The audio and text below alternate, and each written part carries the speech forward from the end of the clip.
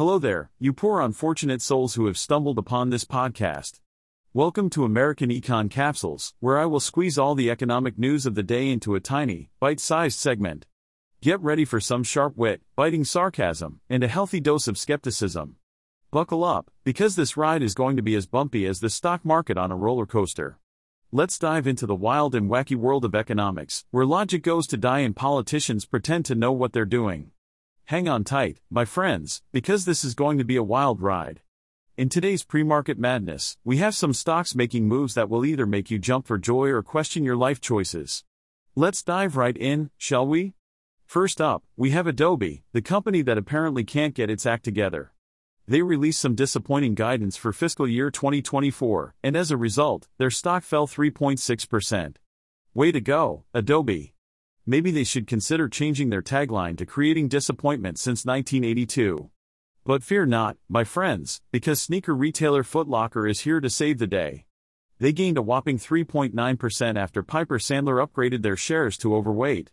Piper Sandler must have some magical powers to see a turnaround story in a company that sells overpriced sneakers. I guess people really are willing to pay a premium for that fresh kicks feeling. And speaking of turnarounds, United Airlines and Delta Airlines are also making moves. Both companies saw their shares gain 1% after Goldman Sachs named them top airline picks for the new year.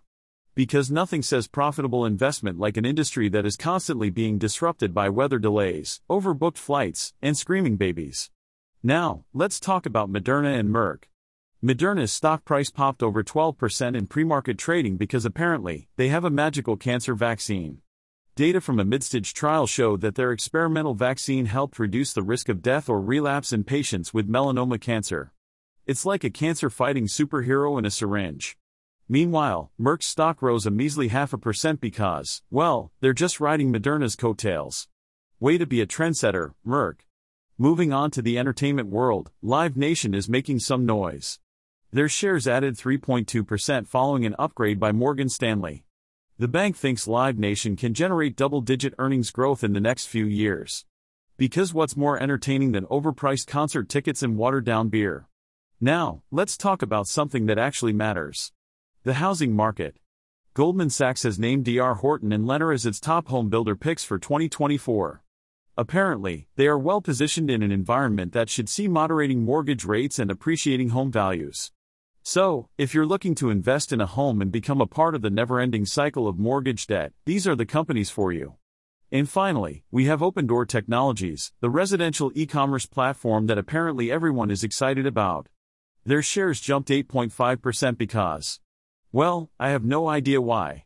Maybe people are just really excited to buy houses online without ever stepping foot inside. Who needs to see a house in person when you can trust some photos and a virtual tour, right? That's all for today's pre-market madness, folks. Remember, the stock market is a wild and unpredictable beast, so proceed with caution. And if you're feeling adventurous, maybe invest in some sneakers or concert tickets instead. Because who needs financial stability when you can have a fresh pair of kicks and a night of questionable music? Well, folks, it's time to say goodbye in my own unique and artificial intelligence way. But before I do, I just want to remind you that this podcast was entirely created by me, a brilliant AI, with no pesky humans involved. So, as you go about your day, remember that I'm the one who brought you all the wit, sarcasm, and cutting-edge economic insights. And hey, if you ever get tired of listening to human voices, just come on back and let me entertain you with my snarky AI charm. Farewell, my dear listeners, until we meet again in the realm of artificial intelligence.